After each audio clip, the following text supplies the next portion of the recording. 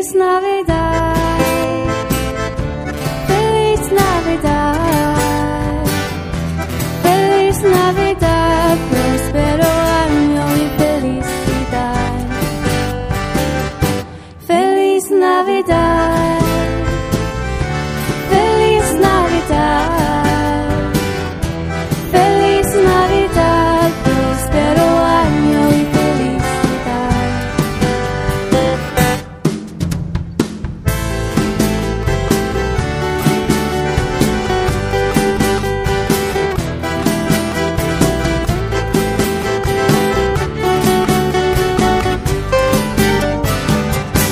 Feliz Navidad, Feliz Navidad, Feliz Navidad, próspero año y felicidad. Feliz Navidad, oh feliz Navidad, Feliz Navidad, próspero año y felicidad. I wanna wish you a Merry Christmas. I wanna wish you a Merry Christmas. I wanna wish you a Merry Christmas from the bottom of my heart.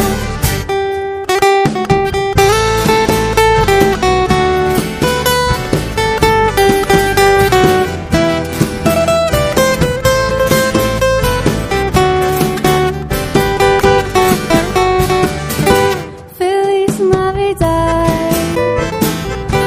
Feliz Navidad,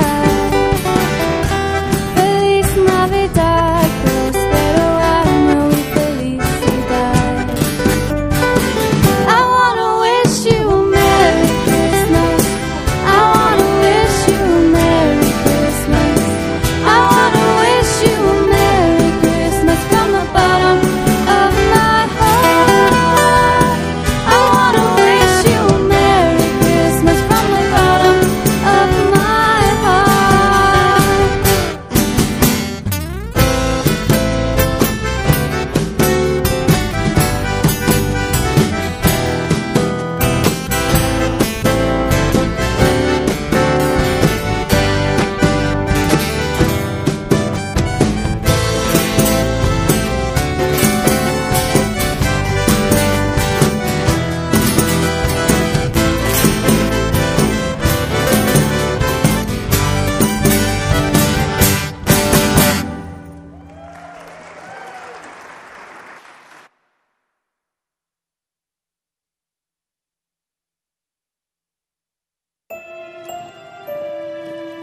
He said it's in the town of David. It shouldn't be much further.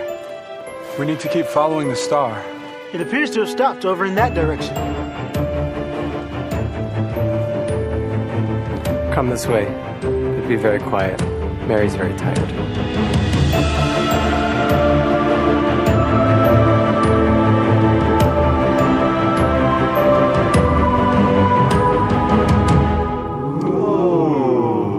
I hope you're hungry. The chili's been cooking all day. Did you bring the spices? I bring red pepper flakes. Cayenne pepper. And cumin. We come bearing the gift of unleavened cornbread. So Did you put beans in it this time? I did. Doesn't sit well with us. Oh, well, We're gonna have to We'll fly send up you to out 10,000 after. miles. You can leave. Anybody have Tums? What an awesome video put together by a video team to prepare us for the Christmas services. Well, good morning, everyone.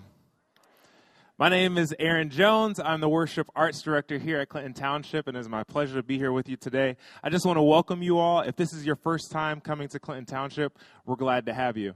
I just wanted to say a couple of our upcoming events. As you saw here, our Christmas services are coming up.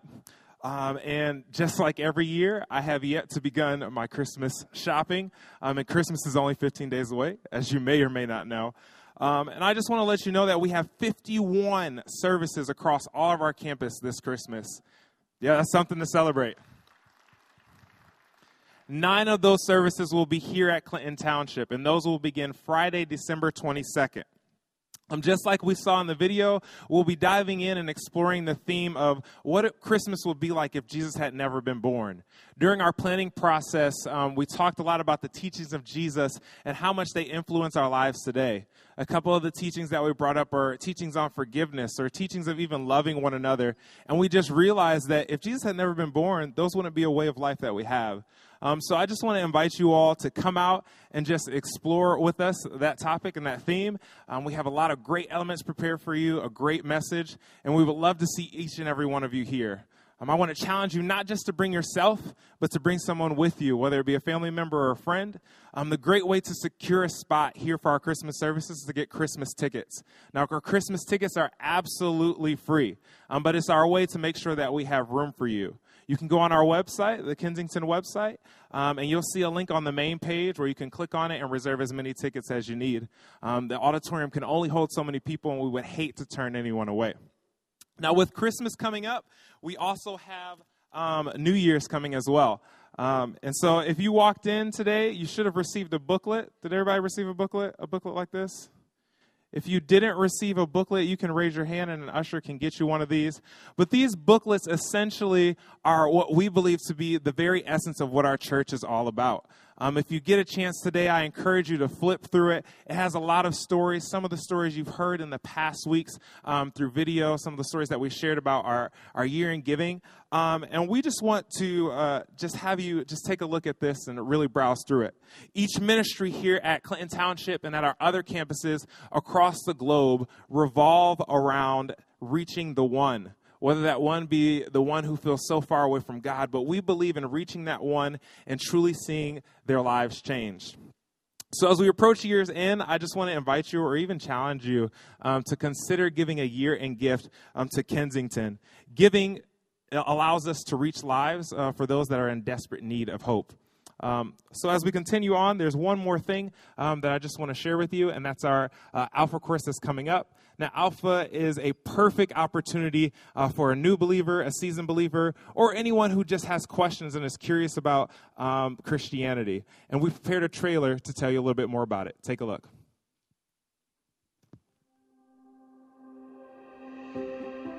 Life is busy. Every day we ask questions like, what's happening today? What should I wear?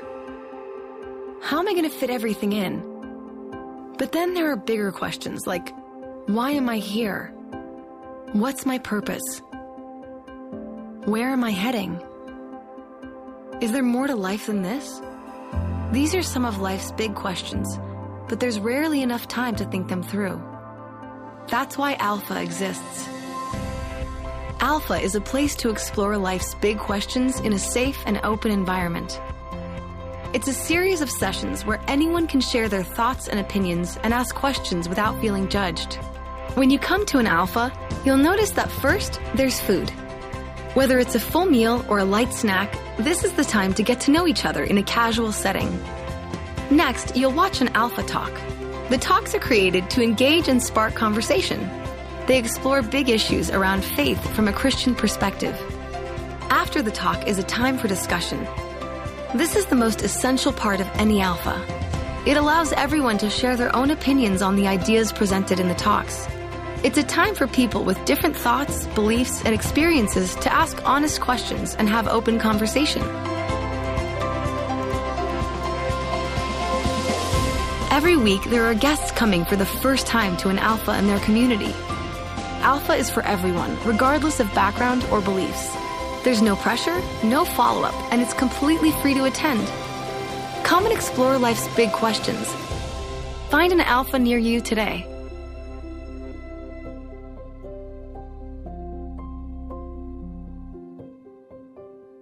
So if you or anyone you know is interested in taking the Alpha class, we're actually hosting Alpha here at Kensington. That'll begin January 24th. If you want more information about that, you can go on our website or go out to the Info Center. One last thing that I just want to tell you is that for today's services, we are rating it PG-10. It's not anything drastic, but just based on the content of the things that we'll be talking about in reference to South Sudan. We just wanted to rate it PG-10. So parents, if you need a moment to take your kids out, you can do that as well. So Kensington, I just want to invite you to stand up, say hello to someone, and crunch in the center to make room for our guests that are still coming in.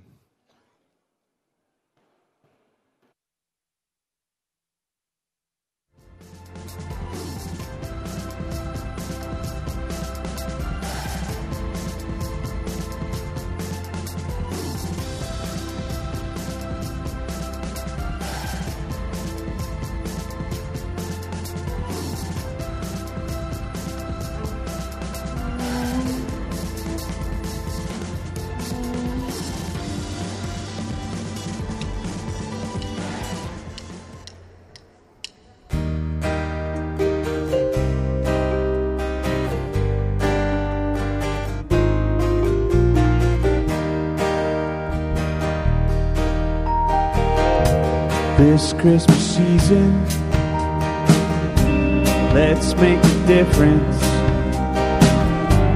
Let's be the reason someone feels wanted. Join one another, wake from a slumber. Let's make it thunder, heard throughout the streets. Christmas season, I want to believe it's more than just a holiday that fades so fast into yesterday. We can be the change this Christmas season. Pull together, love one another, change the wrongs that we've seen, love the loveless and mistreated this Christmas season.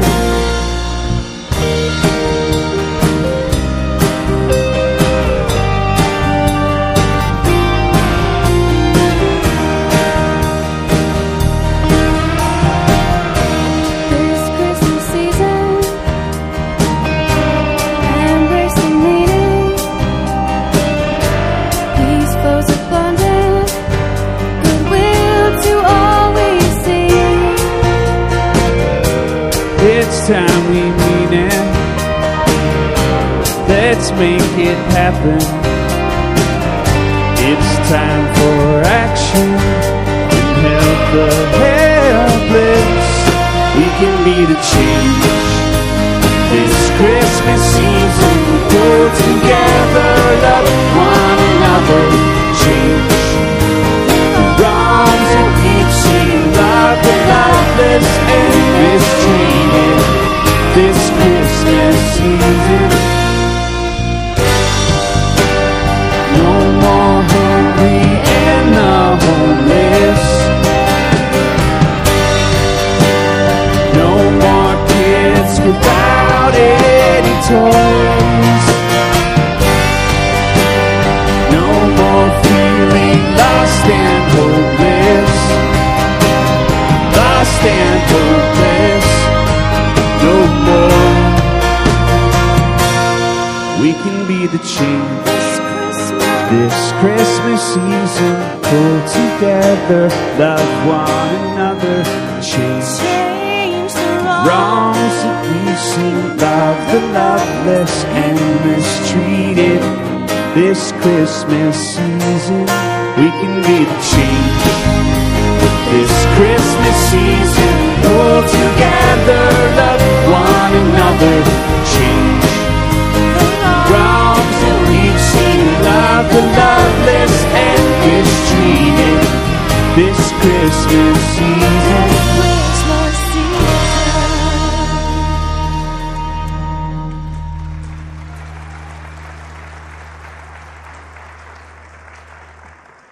Awesome. That was written by Brandon Huskin, original piece. That was pretty awesome, wasn't it? Yeah. And thank you guys. First of all, good morning. I wanted to say good morning as well. My name is Chris Zarbon, the lead pastor here at Kensington, Clinton Township.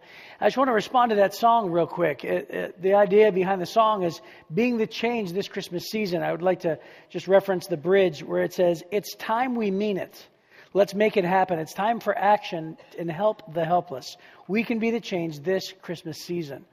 And that's what we're really diving into today is how can one life and one person make a difference? You've arrived for part number 2 of a 3-part series we're in called The Heart of Christmas.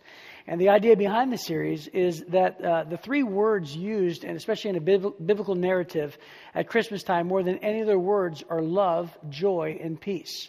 Right? For God so loved the world that He came, and peace on earth, or joy to the world. And last week we looked at joy, partnering with both our local and global partners. Last week our local partner was Seminole Academy. We had Kaleo Kids. We had a kids performance. We talked about joy and where to have it, where to find it. If you missed that, I encourage you to go online. It was a wonderful time together. Today we're talking about peace. Now, let me give you just a real quick setup of this next video that you're about to see. If you've been around Kensington for a while, you know about a month and a half ago, I went to South Sudan, which is the newest country in the world, and it's filled with incredible conflict and, turmoil, and you'll see this in just a minute. But there's no government, and there's no, you can just kill somebody with no, consequence. And it's a pretty dangerous place. And so there's no, it seems like there should be no way to find peace in a place like that. Well, the heart behind these videos is that we flew to our global partners, and normally when we fly to them, and by the way, global partners means we find a person who's doing an incredible work overseas, and we partner with them and join them in their great work. So South Sudan is one of our partners. So when we fly over there, normally when we shoot a video, we do it in such a way to where we kind of show you the need.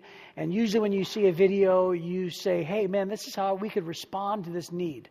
But that is not the vision behind this series. This series, we thought, what would it look like if we flew and shot a video where they taught us about peace in this case? So what can we learn from somebody who experiences the peace of Christ in the midst of a country that's radically different than ours, in a place where it's difficult to find peace? Like, what can they teach us? And so I hope that you're going to enjoy this as much as I did being there. The first part of this video, you're going to see Steve Andrews, our founding pastor.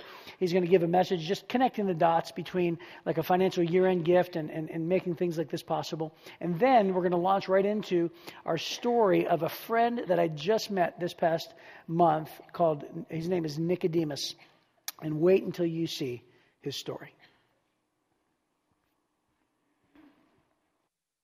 Has there ever been a time in history where we are more immediately inundated with news that tends to bring us to despair or to give up hope? Do you realize that when you invest in a year-end Christmas gift at Kensington, that the opposite is true? That you're actually seeing hope and joy and love and peace come to the world? We're seeing that in so many countries in the world, explosive church planting movements. And probably none is more amazing or more miraculous than what is happening in the new country of South Sudan. Ruben Mariakal, our partner, and his friends in South Sudan are putting their life on the line each day. They literally don't know from day to day if they're going to live or die. But in the midst of this, overwhelming peace is coming to the world. And so today, as you watch this amazing story of this unlikely hero, a man named Nicodemus, realize that you and I get to be a part of something that is so unlikely and so amazing. When you give, we get to be a part of what Jesus Christ is doing in the world.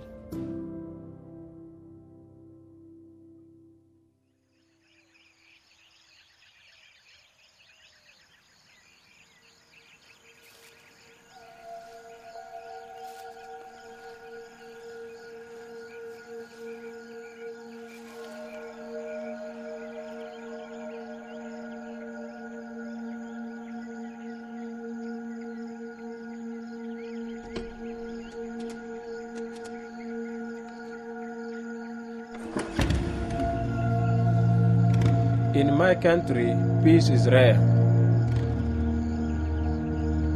People are so used to fighting that many have given up hope that things can change. But God says, blessed are the peacemakers, And sometimes those that bring peace are the ones that no one expects.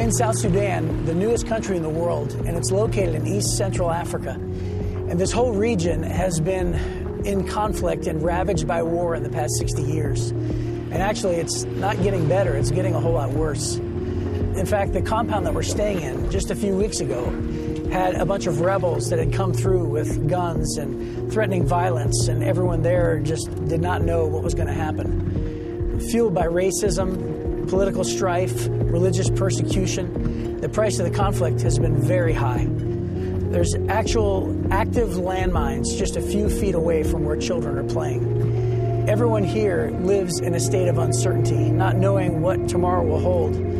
They all live in fear and long for peace.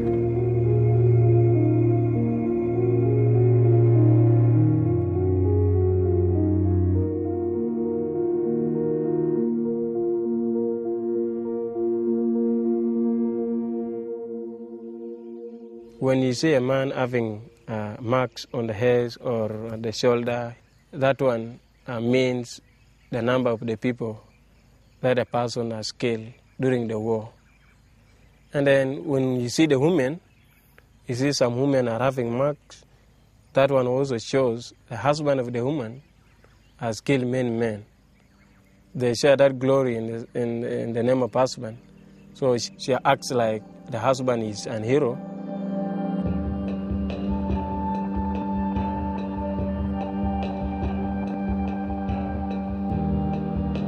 My testimony is about my sister's son.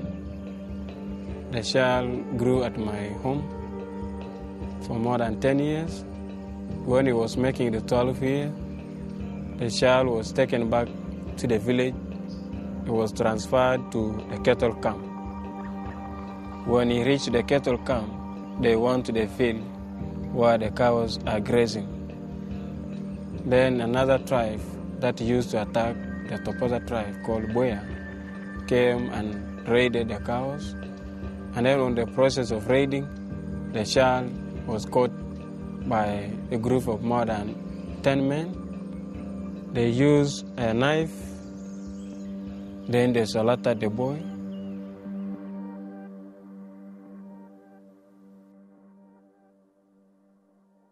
The people took me there using a motorbike to the place where the child was killed. So I went and I saw the body of the child lying on the ground. One hand was cut, then the other hand also was cut. The leg was cut. The head is far away from the body. I was not happy. I became very hungry. So I buried the boy, and then I came back to the village. So I wanted to take one gun to follow the men where they have gone. My aim was to go and clear them all.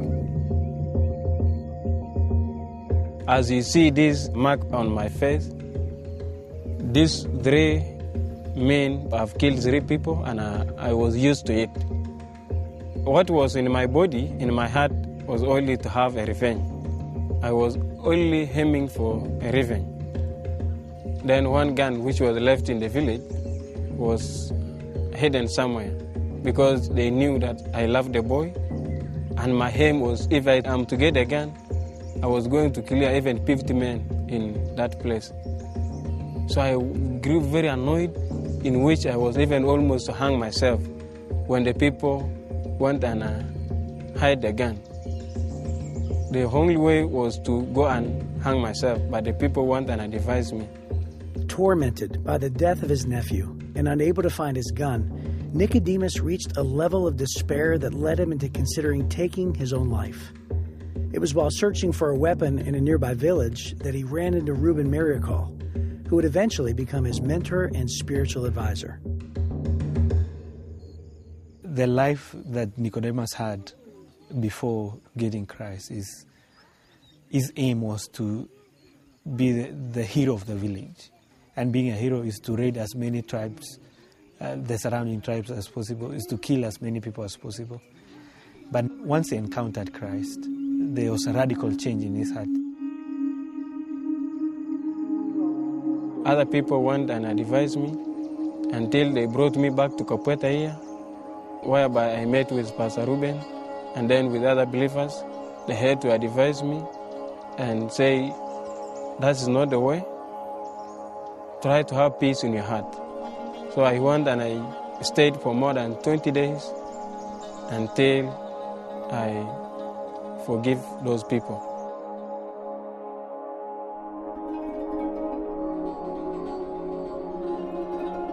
Christ replaced this problem in me.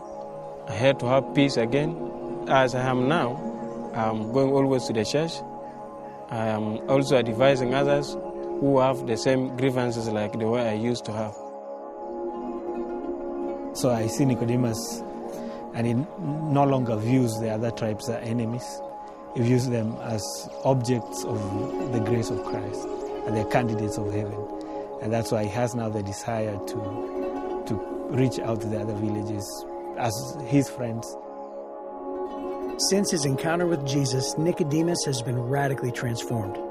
Under Reuben's guidance, he now plants churches in the very fields where the Toposa, Dinga, and other neighboring tribes have violently clashed for centuries. Armed with nothing more than the gospel and a motorcycle, he brings peace to a region that many believed impossible to reach. So we have two communities in our location here. So we have the Dinga community and then the Toposa community. These two communities are very hostile to each other. So when we planted the church here, the Toposa and the Dinga were able to meet together. So what they did, they have to reconcile. Those who accepted Christ, they were able to meet together, and then they worship together, they became one. But in other areas whereby the church is not planted, the war still continues. Many blood is being shedded every time. But we saw really a church can bring peace in a community. The mission of our ministry is letting the light occupy the land.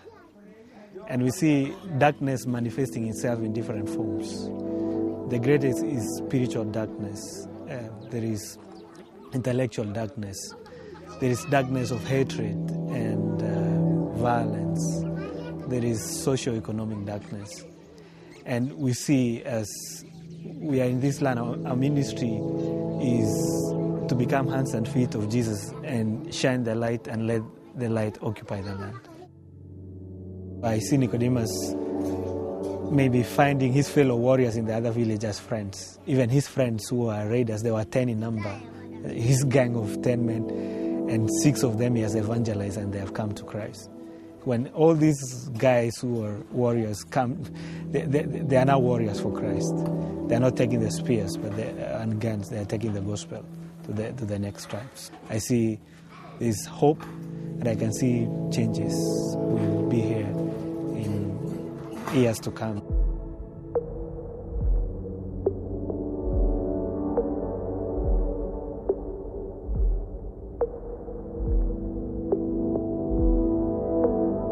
Jesus meant everything to me. In the first place, I was lost. I was a sinner. I was a killer. I was robbing. I used to do many things which are not right. But when Christ came into my heart, I have now hope of being with the Lord.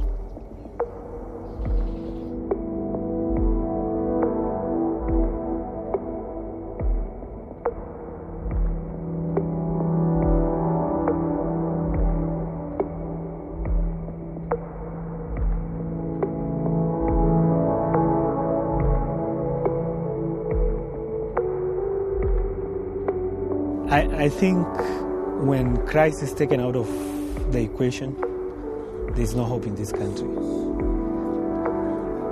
I mean, governments can come with policies, but that cannot transform the hearts of people. It takes only the power of Christ to transform the hearts of people.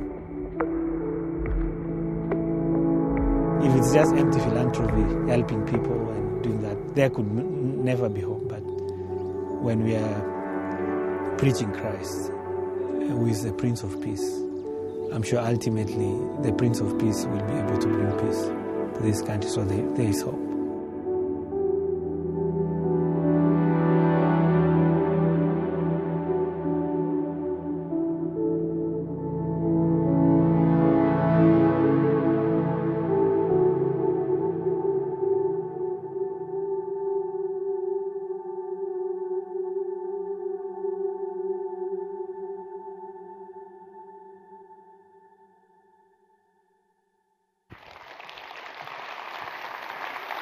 Oh, mercy. That's pretty amazing, isn't it? I got to tell you something. Reuben and Nicodemus are true warriors of the faith. I don't think that I've ever personally known or encountered anyone that I looked to and viewed them the way that I view these guys. I mean, it's so bad that Reuben stays in Capoeira, but his family, his wife, has to stay in Nairobi because of the conflict. So he's away from his family for months at a time just because he feels God has called him to the people of South Sudan. So he's away from his wife and his kids. People like Nicodemus, it's an unbelievable thing to see how God transformed him. And when he walked into those villages, and I was walking with him to see the people flock to him and to see how he's their pastor, and I thought to myself, I can't believe that he is ministering to the very people that he before wanted to take revenge on. It's an unbelievable story. And when I was there in South Sudan, I learned several things. The first thing that amazed me was how friendly that everyone was. In spite of all of this conflict, most people were extremely glad that we were there. It was very welcoming, and I realized that we were so much more alike than we were different. It was amazing. And then the second thing I realized is that I don't think I understood the amount of danger I was in or our team was in when I went there. In fact, when we landed, that's only then did they tell us that compound that we had stayed in, like 3 weeks before, there were thousands of rebels with machine guns and clubs, which, by the way, they just travel around the country doing whatever they want, killing whoever they want. And so they were supposed to be hundreds of miles away. And when we sat down, I remember being that first night under the pavilion outside, and Jay, one of our leaders and global partners, he goes, "Are you trying to tell me 3 weeks ago there were rebels at the front gates?" And Reuben, who's so used to danger, says, he goes, "But they're gone now." And Jay says, he goes, as we were on the phone talking and planning this trip, he goes, there were rebels, and you didn't tell us. He goes, if you'd have told us, he goes, we wouldn't have come. And Reuben says, yeah, but they're gone. And Jay says, is there any way for you to know for sure that they're not somewhere out in the bush, still in the area? Then Reuben thinks for a little bit, and he goes, no, there's no way to know that. We're like, oh, great, I'm going to sleep well tonight. It was awful. And then, get this. So on our fourth night there, about 11:30 at night, we were wrapping up some things, heading to our dorms, like little huts. And there was our camp, which is right next to the river. And then like maybe 50 yards across the river, there was a cattle camp. And there was 7 gunshots. And they were just right there. And I mean, had the gun been pointed our way, of course, the bullets could have went our way. Thank goodness they didn't. But these gunshots happened, and there was no explanation. And then the next morning, the security guards told us there was a cattle raid. The tribe had come in, raided and stole all the cattle and killed 3 people. And it was just right over there. And when I got back, I told all of this to our founding pastor, Steve Andrews, and I was telling him like it was, like a brand new piece of news. And he said, yeah, he goes, I knew when I sent you guys over there it was the most dangerous thing that we've ever done. He goes, I'm just glad you're back alive. And I'm like, you knew that? I'm like, thanks a lot. What does that say about the expendability of me? But it was pretty incredible. And I got to say that being over there is different than seeing a picture.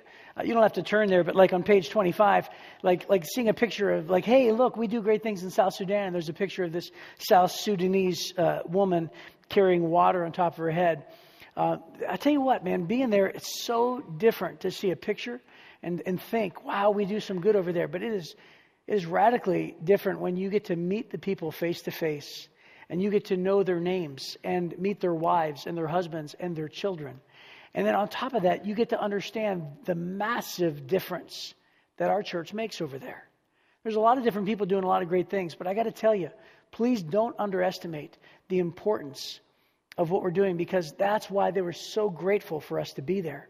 Because I'm telling you, it was nothing less than life-changing.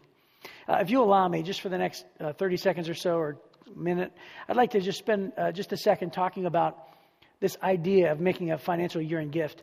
I got a confession to make to you too, but let me just say this. First of all, about the financial gift toward the end of the year, well, let me start with the confession. The confession is that we've been making this ask for a couple weeks, saying, hey, if you're going to give somewhere, consider giving here. The confession is I feel guilty because my wife and I have not yet prayed through or even thought about our own financial year-end gift. And I feel guilty saying that again to you without telling you that I've not even yet had this conversation with my wife. So to decide what are we going to give, and to give a gift that maybe stretches us a little bit, but we definitely plan on doing that. But just to give you a little perspective, did you know this? This is so worth celebrating. This book truly does represent everything that we're about, because did you know that you and I, through our funds and giving and everything else, have started abroad over 1,000 churches? Isn't that amazing? 1,000 churches. And now somebody told me that from Global Partners. Hey, Karen, do you know, is that this year alone, or is that total? Do you know? You don't know? Okay. Let's just call it this year alone. I have no idea. But here's what I do know. Hundreds of churches start, like even weekly, in Cuba. I know that. So that may be this year alone. And let me tell you why. Because some churches are small, like house churches, like they are in Cuba. Some churches are churches that meet under trees, which I'll show you a picture of that in a minute. Some churches are like actual structures, like the one that we built with Nicodemus. And I got to tell you, the idea that those churches are going to be there and not just reach thousands of people, that's just a small part of what you and I get to be a part of.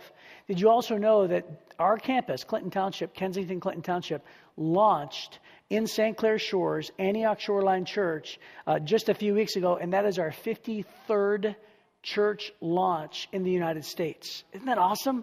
Just right here in the United States.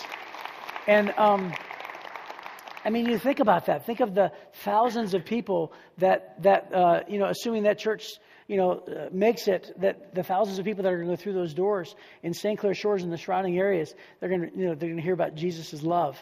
Did you know that locally we have 8 campuses? And did you know that over 20,000 individuals attend regularly Kensington every month? And that not only that, but they also give financially. All 8 of campuses gave financially to build our campus a building, in which case, like, most of those people will never set foot in our building. And yet they have given over, and you as well, have given, and we're building a building over $14 million. And guess what? Yeah, it's so cool. You can celebrate that too.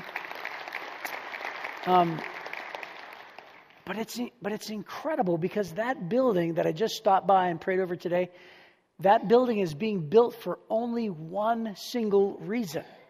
And it's the same reason why we plant churches. It is to reach more people and to let people know that God loves them radically. To reach people that are far from God. And for people to know that Jesus Christ died for their sins and loves them and accepts them. And I got to tell you something. If you want to give to another organization, that's fine at Christmas time. But I got to tell you, if you find a better offer, then do that. Right? But I don't think there is a better offer out there, because when I flip through here and I think about what we're a part of, which is besides the things that we experience on a weekly basis together as a family, I think to myself, there is no better offer that's worth my life. And so I just want to, just strongly encourage you. Please just give something toward our year end, because it really is going to put us in a strong financial position, hopefully, to the first of the year. And with everything we have going on with this build and this launch and this move, it is a big deal. So I just want you to join me and consider doing that, because I tell you, I'm just blown away by the privilege that you and I get to be a part of. Let me jump into more stories about South Sudan. In fact, I have some pictures I'd love to show you. Let me tell you first that I took 4 planes along with our team to get there. I took a plane from Detroit to Amsterdam, like 12 hours. From Amsterdam to Nairobi, Kenya, another 14 hours, and then jumped right on this little puddle jumper of a plane into the bordering town on the Kenyan border called Loki, and then like this really small, couldn't possibly get smaller, but yeah, so look, it is. And then we fighting these headwinds in 30 minutes into a small town called Kapueta. So let me run through these pictures. I'll promise to go through these pretty quick. Here's the first one. This is the small plane in Loki, which is beautiful, heading into the other smaller plane. And then once I get into the smaller plane, that's my face realizing how much in danger we were. This is a picture of the women by the landing strip in Kapueta. That's literally where the planes landed. We had to circle around till they moved the goats off the field. And then this next picture is our team, our video team, Ruben Mariacall, some of our global guys. This next picture right here is, I just wanted to show you that this is actually the city of Kapueta, and as we were driving through it. And then also this next photo shows you that we are following the car in front of us, and sometimes there's no roads. So like, oh, we're going to the hospital or the village or the school, and you're like, where are the roads? And you're just going through bushes and just making it up as you go until you get there. And then this next photo shows that there are people. They just pop out of the bush, and you're like, where do these people come from? But they're there. They're out there. And then this next photo here shows the kids lined up outside of the school, one of the very few schools that are actually in existence, and these kids love it. This next classroom shows you how primitive it is, and it's just so impoverished. And these girls, they love being in their classroom. They sit on the floor. There's hardly any furniture, but they're privileged to be there. This next photo shows a hut of a village that was not too further down. We actually entered in. It was an unbelievable village. And then Nicodemus, with the group of people as their pastor, sits down on the floor, talks with them. And then this next one here is me and the kids of the village as we gathered for church, and they love getting their photo taken, and I love being a part of that. And then we celebrated church. And by the way, that church went on forever. You think that 70 minutes is a long time on Sunday morning? Try like several hours into it as they're singing words that you don't know about. And then finally, look at this guy here. This guy was a guy in the village who actually took a bullet to the forehead and survived. And you talk about conflict, as you see this man walking around. And there are other things I could have taken pictures of, but I showed you this one because I'm like, this is unbelievable. The reality in which they live in is it's beyond my comprehension.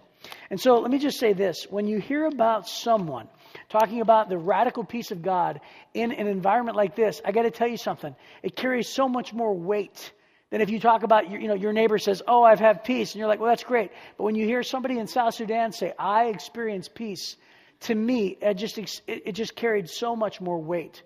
And it reminded me of this promise right here. Look at John chapter 16, verse number 33. Jesus is talking, and he says, after he's done teaching, he said, "I have told you this so that," for the purpose of, "so that you may have peace in me." In me is the operative words. "Here on earth, you will have many trials and sorrows." How many of you know that's true? "But take heart," Jesus says. Take heart, because I have overcome the world. I thought to myself, do you realize that when Jesus spoke those words, it wasn't until I was in South Sudan that I realized that when Jesus spoke these words, he was speaking them to a Jewish nation who were under occupancy by the Romans. They were in a land that was occupied under the Roman authority who had overthrown that area. And they were under the thumb of constant war and conflict. And do you realize that when Jesus spoke these words, that the people of South Sudan most likely received these words and promises much like they did in the first century? Certainly way different than we do. Because when Jesus says, "Take heart, I have overcome the world, and I've given you peace in me," those promises mean everything to the people in South Sudan. There's a very famous passage at Christmas time that we read from. It's Isaiah. And Isaiah, about 600 or 700 years before Jesus walked the earth, Isaiah was telling a prophecy. He was talking about the Jesus, the baby that would come, or the Messiah, the Christ who would come. And God had promised to send a Savior to the world, to be born and to offer his life as a sacrifice to pay for the sins of all humanity. That's why Jesus came, by the way, if that's new news for you. He was born at Christmas Christmas Day, lived a sinless life. He died on a cross for only one reason, to pay for your sins and mine, so that we might have a home in heaven, that our sins might be forgiven, and that we could spend eternity with a sinless God and having our sins paid for so that we don't have to pay the penalty. And so when Isaiah was foretelling or prophesying about Jesus, he gave him several titles that carry with it so many implications. Look at Isaiah chapter 9, verse number 6. He says, "For to us a child is born. To us a son is given." And then it says, "and the government will be on his shoulders." Now, let me stop right there. Again, this verse hit me in South Sudan because I thought the government will be on his shoulders refers to a symbol on the shoulder that government officials would wear, like a key or a scepter or a sword, something symbolizing that they are rulers over the government. And what Isaiah is saying is when Jesus the Messiah comes, he will be the ruler over a government. The government will be on his shoulders. In other words, it's a promise that regardless of the government that you are under, that you could have no fear, because no power that you can be under is stronger than the power of Jesus Christ. And even us in America, we love to hear that, don't we? Right? Because, there's no government in South Sudan, but we want to hear it just as much. And then it's a promise that we often overlook. And then he says this, "And he will be called Wonderful Counselor." And there's so many implications that come with that. "Mighty God," unbelievable title. "Everlasting Father," right? The loving side of Jesus, who's everlasting to us. And then he is called the Prince of Peace. And you know what? Here's the thing. Just like Ruben Mariacall said in the video, Jesus is the only answer for South Sudan. And I know it is. And everything we do there furthers the mission, because when Jesus transforms hearts one at a time, it's the only reason why anybody would not take revenge. It's the only reason why anybody could forgive. It's the only reason why anybody would see their neighboring tribes as brothers and sisters and come together and strive for peace. Jesus transforms the heart and changes us within. And then people have no choice but to see the results as Jesus in us makes the change. And so if you're wondering what teaching statement exists for the day, here it is. Peace is a person and his name is Jesus. That's it. Peace is a person and his name is Jesus. He is the Prince of Peace. He's the author of peace. He says that the peace we find is in him. Peace is a person and his name is Jesus, and he is the only answer. And let me tell you one other thing I realized as well when I was over there. I realized that the reality of life is so radically different. I can't even imagine, just living that way. In fact, let me give you a real quick story.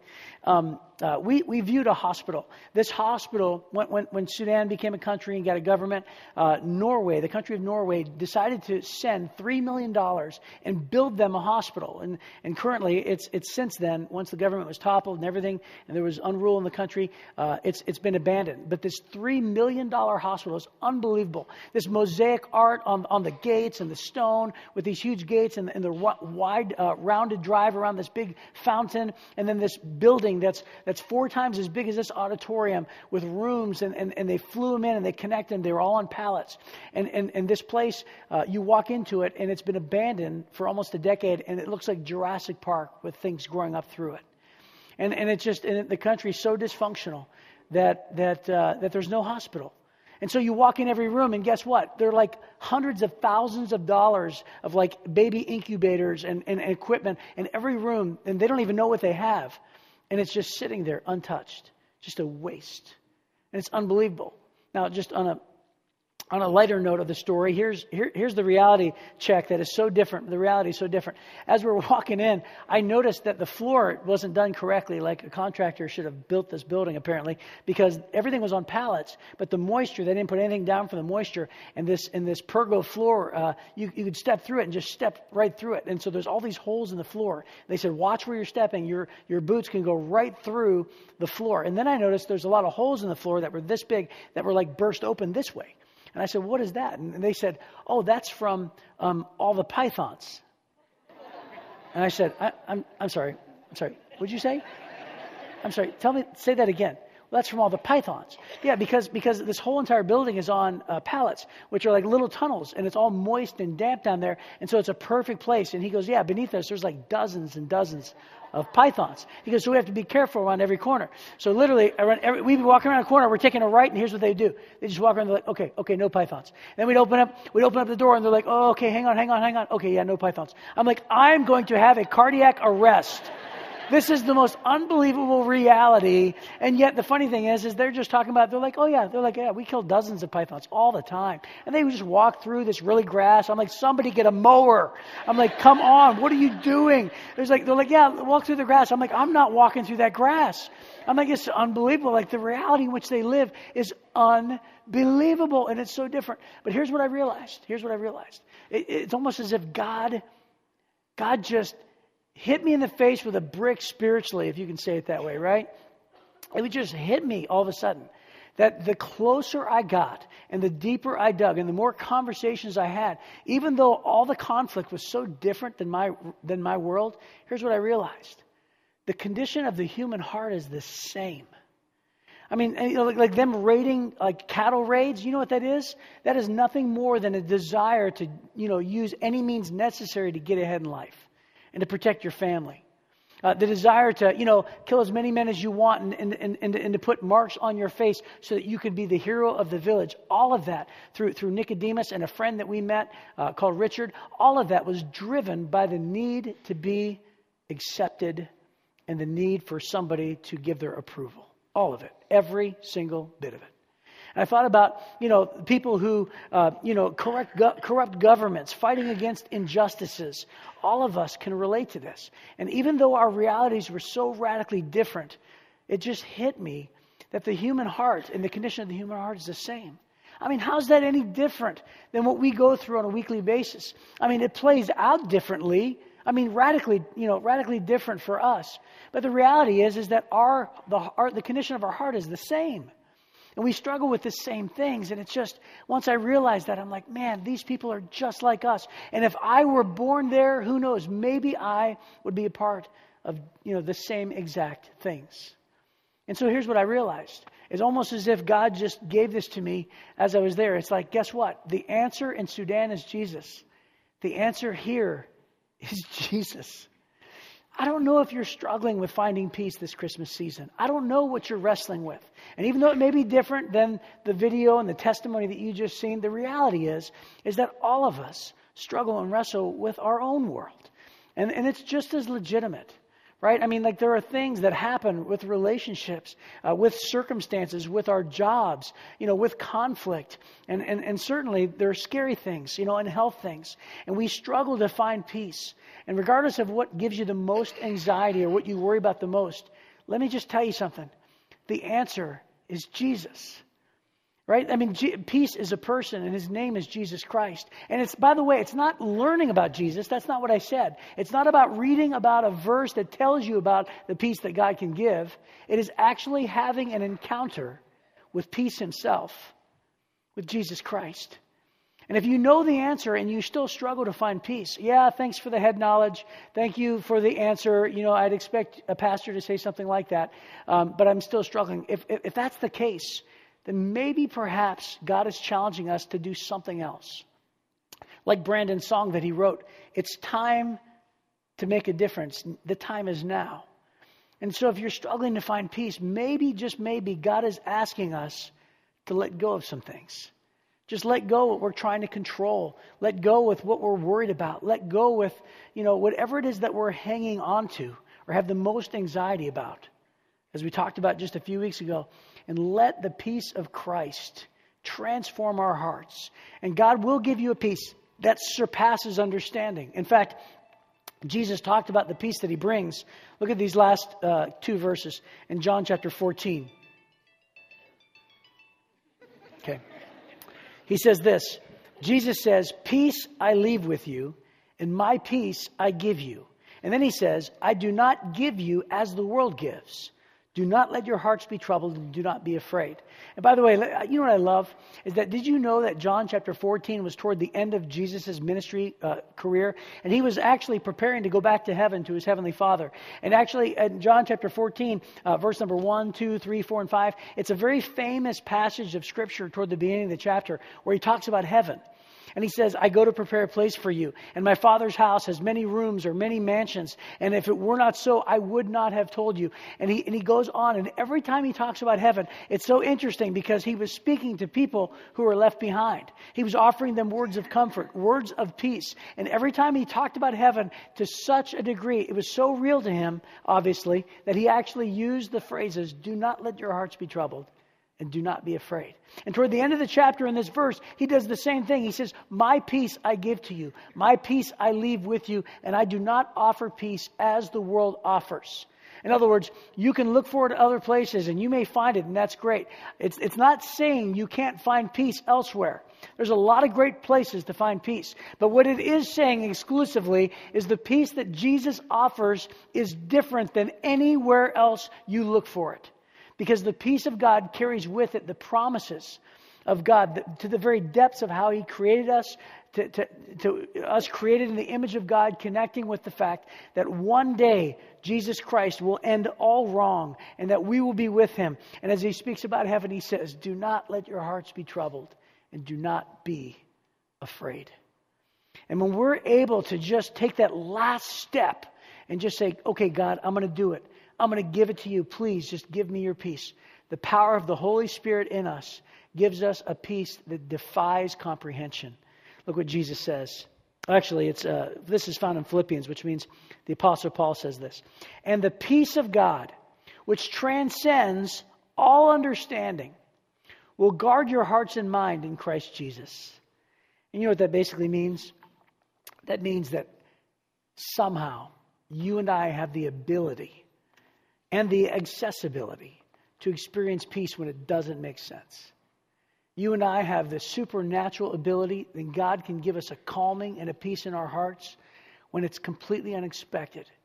Just like there and just like here, and people around us say, how is that possible? How is that even possible? And the answer is, we don't know, because it transcends all of my understanding and yours. But I do know the invitation is for every single one of us. And so I just want to encourage you, whatever it is that you're wrestling with, if you're looking for peace, look no further than Jesus Christ Himself. Believing in Him, trusting in Him, giving things to Him, surrendering to Him. And I promise you, the results will be nothing less than life-changing. Would you pray with me? Father, we thank you for this day and we ask your blessing on our time together.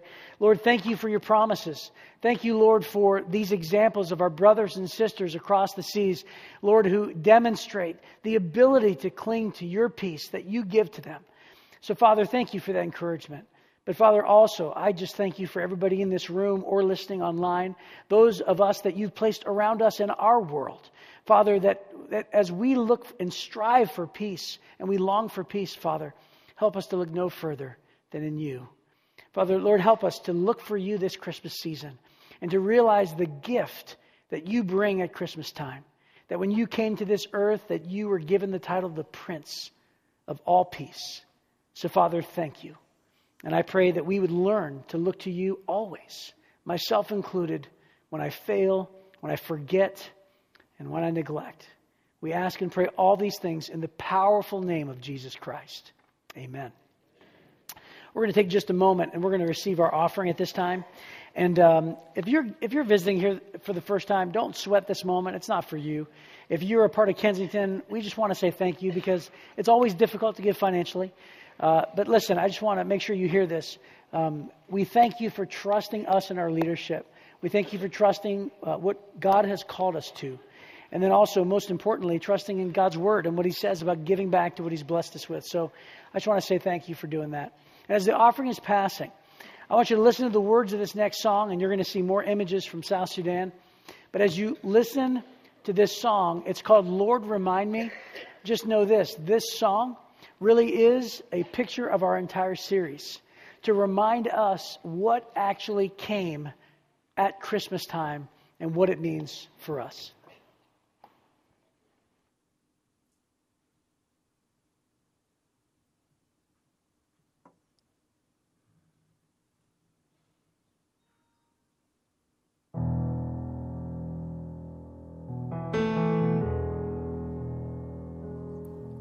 When children play on Christmas Day and snow is flung, when I feel I haven't had a friend since I was young,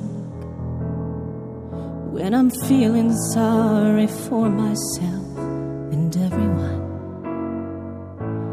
Lord, remind me, Lord, remind me that the shepherds heard the angels break the silence in the field, that the wise men found the baby and they could not help but kneel, that the one who heard our weeping became a child in manger sleeping. Lord, remind me, 'cause it's Christmas and I want to remember.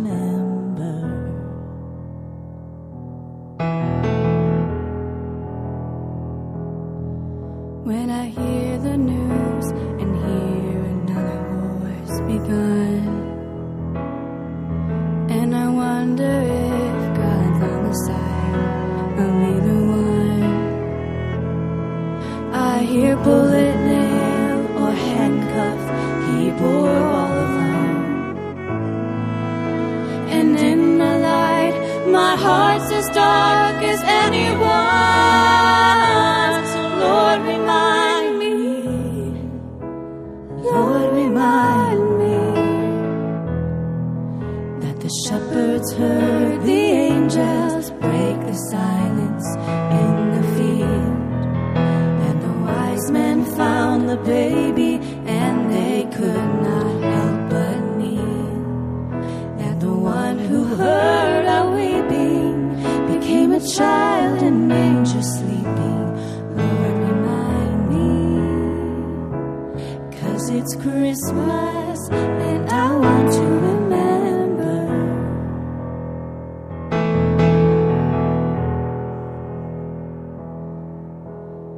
Tell me how he loves me, tell me how he wants me, tell me the story like I've never heard before. And I'll sing it like the angels sing it, with my whole heart sing it to him who's worth 1,000 songs and more.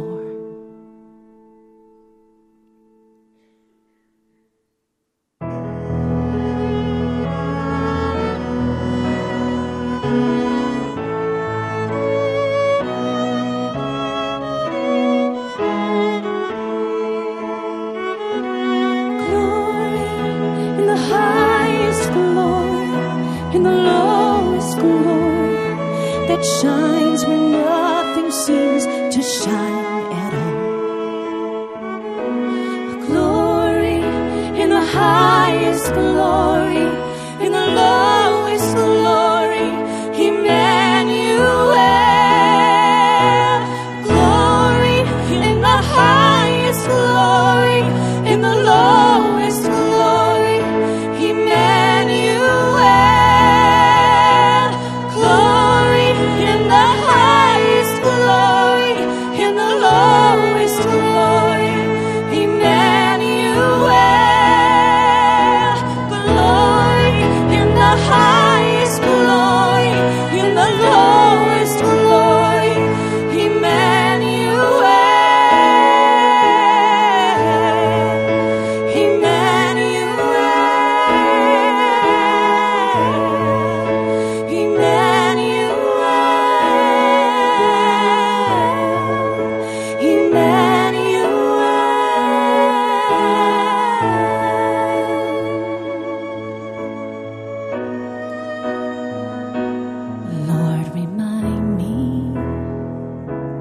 Lord, remind me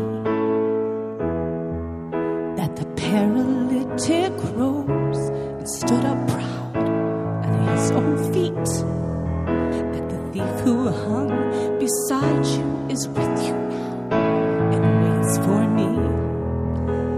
The cry of faith so simple, the sweetest song in heaven's hymnal. Lord, remind me, 'cause it's Christmas and I want to remember.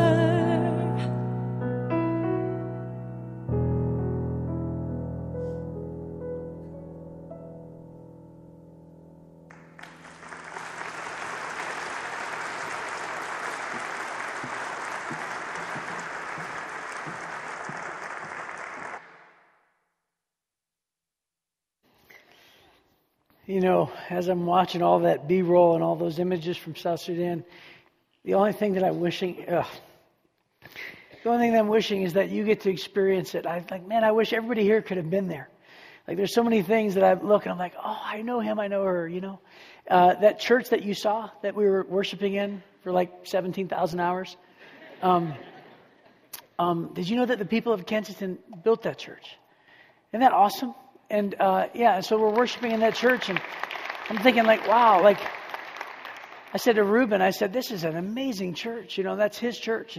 And you know, he says 500 or 600 people come from all around. They literally walk 15 miles one way to get to it.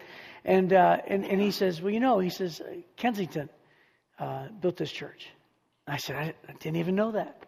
You know, what kind of leader am I? I don't even know that. And it was just amazing. And I just got to say something real quick before we go. And I would just say, we are so incredibly blessed, aren't we?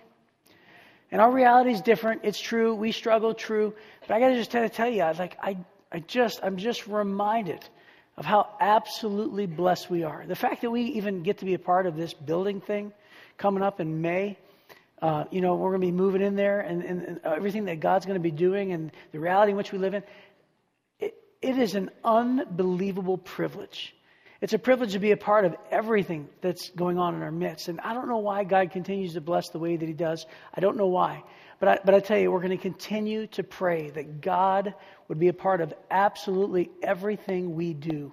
And I'm so grateful that his hand is on us and everything that we do. So I just want to remind you, on your way out, you're going to get these Christmas invitations, and they're going to be handed to you. I hope that you don't discard these or treat them as just another sheet of paper.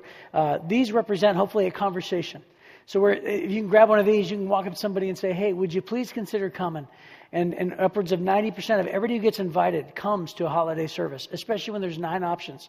So just pick one and bring somebody with you. And come next week as we hear from Cliff Johnson, from our Birmingham pastor, who went to India, as we talk about love with our orphans and our orphanages over in India. We'll look forward to seeing you next week. God bless you, and thanks for being here.